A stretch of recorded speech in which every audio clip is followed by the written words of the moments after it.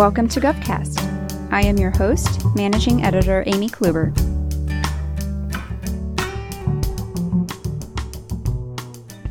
Behind the Department of Health and Human Services Buy Smarter program is Freda Bredy, Acting Initiative Lead for the program and lead for its Project Management Office. As part of the program, the agency puts emerging tech at the forefront to transform its acquisition processes and redundancies in department-wide contracting. Bredy discusses her path to the agency, which encompasses 25 years of experience in IT and healthcare that began in the U.S. Army. Freda, thank you for joining us on GovCast. Thank you very much. Happy to be here today. So describe your current role at HHS. I am the Program Management Office lead for the HHS, or Health and Human Services Buy Smarter program. And that initiative came about a couple years back, where the department was tasked to learn and move to greater efficiencies within the department, looking at cost savings and things that can help the agency. As someone who's worked in both the private and public sectors with a background in electrical engineering and the Army, what led you to your current position at HHS? I had somewhat of a curvy, pivoting type of career. After school, as you said, I studied formally in electrical engineering. I was called to the U.S. Army for about 4 years, served on active duty throughout the world, loved it. It was in public health. And so my background, public health and IT, led me, after I finished the Army, back to the private sector as a consultant for the government.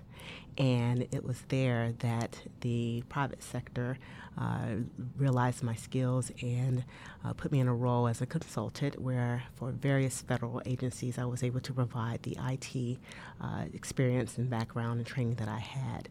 And I moved to HHS because of that love and that excitement in healthcare. And because of my background in IT, I took a position within the Office of the Chief Information Officer. So it's been great. What got you interested in health to begin with? Well, health has been in my background and in love for many, many years.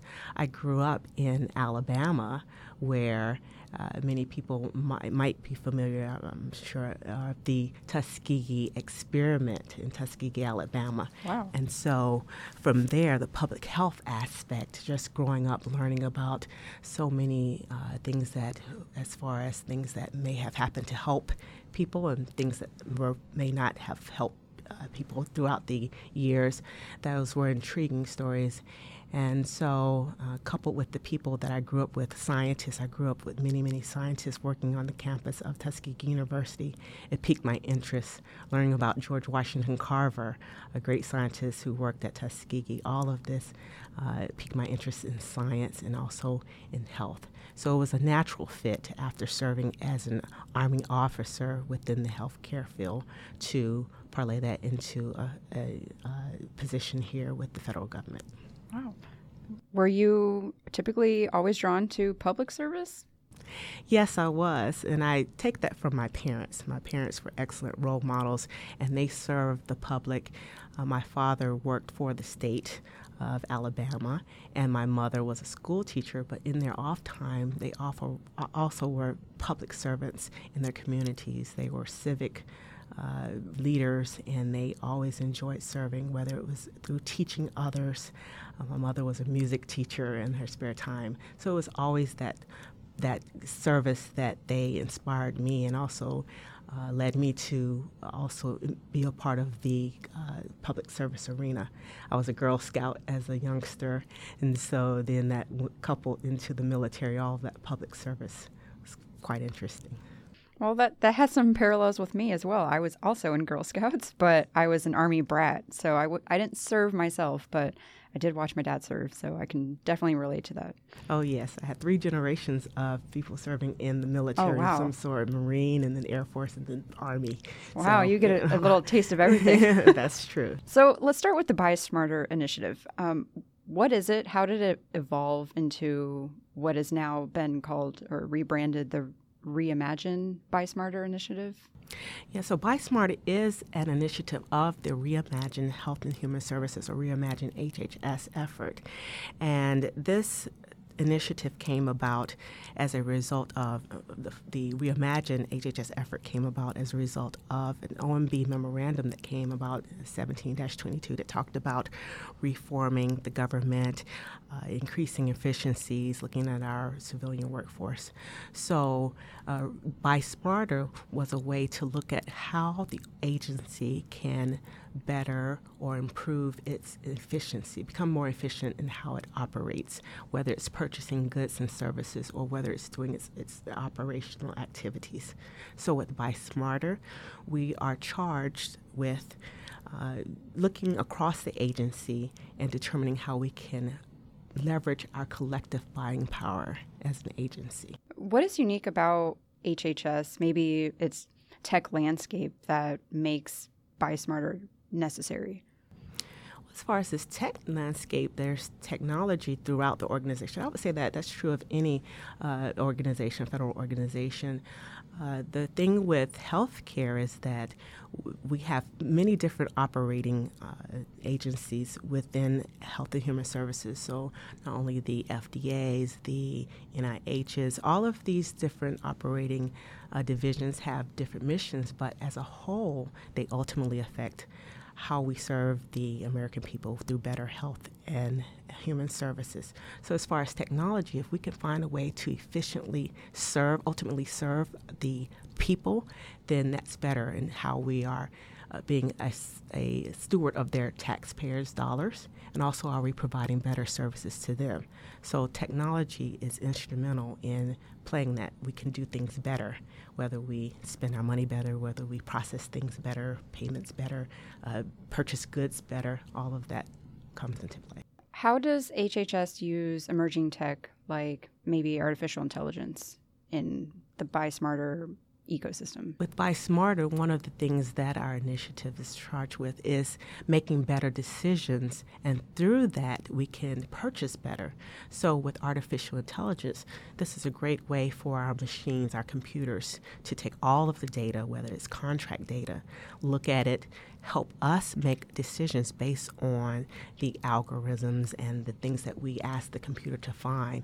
For example, if we have several organizations and operating divisions throughout HHS buying copy paper, for example, are they paying the same price throughout the agency? So artificial intelligence and machine learning helps us to ask those questions, and the computer can spit out those answers, whereas with people it may take us days and years and months to go around to every individual operating division to ask that. As a result, once we have that machine learning answer that we've asked the computer to give us, then we can ultimately better negotiate with our vendors and pay a smaller price or a lesser price for that copy paper, for example. Do you think other agencies could leverage what HHS is doing and maybe implement a similar initiative, or are you working with other agencies on this initiative? Well, we've been very excited about going out to talk with other people, ask if they have something similar. So yes, we would love to work with agencies across the board.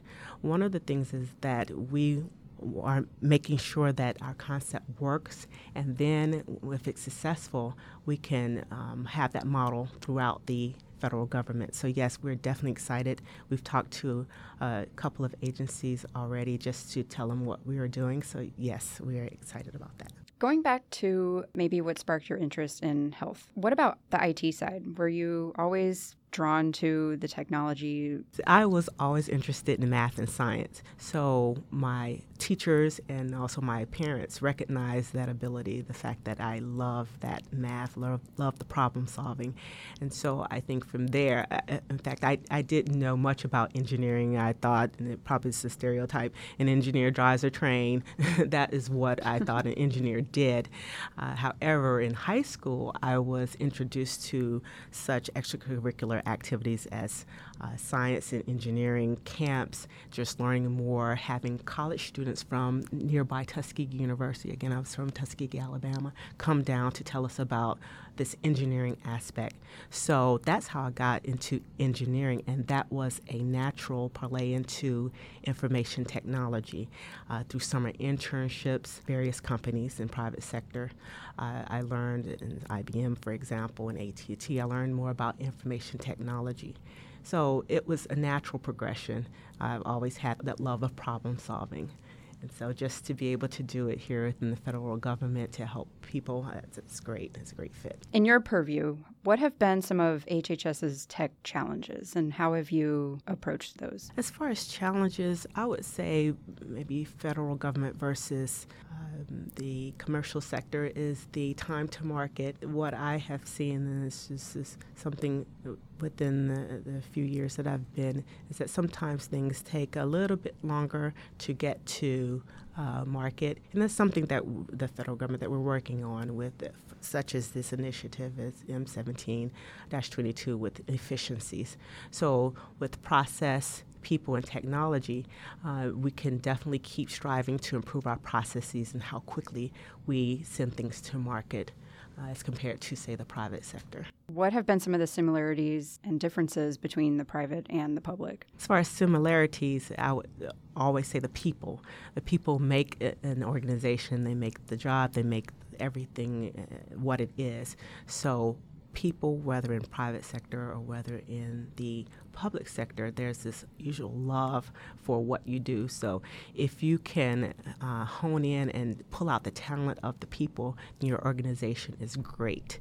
And so I've seen that from, again, in private sector, I've seen it in public sector. It's the people who take the time to enjoy their jobs and then to help others, whether they're being a mentor on the job and teaching others who may follow them, or just give them a nugget of information, or to guide them under their wings. All of that is important. And so across the board, I've seen that. And it goes back to my early encounter with being in the military. It's this collective effort. What can we do to collectively accomplish the mission? That is key. If you could change one thing about technology, or maybe the process of modernizing it or dealing with legacy systems, what would it be and why? Technology in the right hands would be, it's great, it's stellar. I will ensure that technology does not get into the wrong hands, meaning it's not used in an improper fashion to cause harm and hurt and war and destruction. Now that's tough because some of the most technological advancements were created for war fighting. I would say if technology used for the wrong reasons would be something that I would change. What is a misconception you think people may have about the agency, or maybe about the Buy Smarter initiative specifically? And for those who may not know about the Buy Smarter initiative, I definitely encourage them to go out and find out more through our website. I would say people may think it's only dealing with procurement and maybe it's only dealing with contracting. I hope that people would know that it is a collaboration. It's an effort with collaboration. I bring back up with people. For if we use the artificial intelligence and data to make these better decisions, all we're doing is bringing people together even better to make a collective decision about our goods and services. And again, it goes back to helping the taxpayers' dollars. So if anything, I hope that there is not a misconception around Buy Smarter. I hope that people know that it is to help with efficiencies. Maybe moving more into the future, where is the Buy Smarter initiative headed? One of the first things that we were able to do, I talked about the commodities, the things such as copy paper. Everybody uses copy paper, so we would love to continue to collaborate across the agency to, for instance, nitrile gloves. For those agencies that use nitrile gloves, if we can have better contracts that will allow us to save money in that aspect. That's an example of that. We're also looking into IT and looking at how we look at our software that we purchase for the agency. Are we spending the appropriate amount of money, this like-for-like type of requirement that everyone, for those who have computers, from our telecommunications effort, we want to ensure that we ultimately have better contracts around that. So those are some great examples that we're moving towards.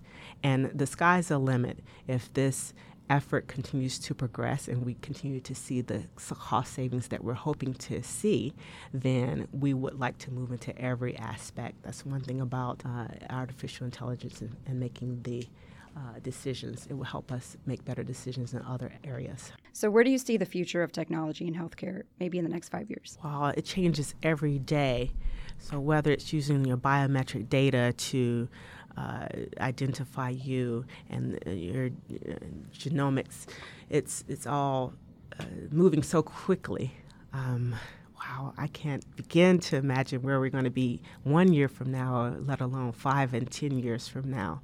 So I hope that every individual, through the use of technology, would be able to have cures and things that will help them individually, that they will have individualized care based on, say, AI or machine learning or anything related to that. Well, thanks so much for joining us, Freda. I thank you for sharing the perspectives at HHS and in your role in building the initiative.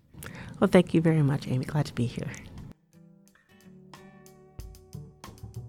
GovCast is a production of Government CIO Media and Research. For more podcasts, head to governmentcio.com/podcasts. GovCast is produced and hosted by Amy Kluber. Theme music provided by Big Hoax. If you're interested in sponsoring a podcast, contact us at sponsor@governmentcio.com.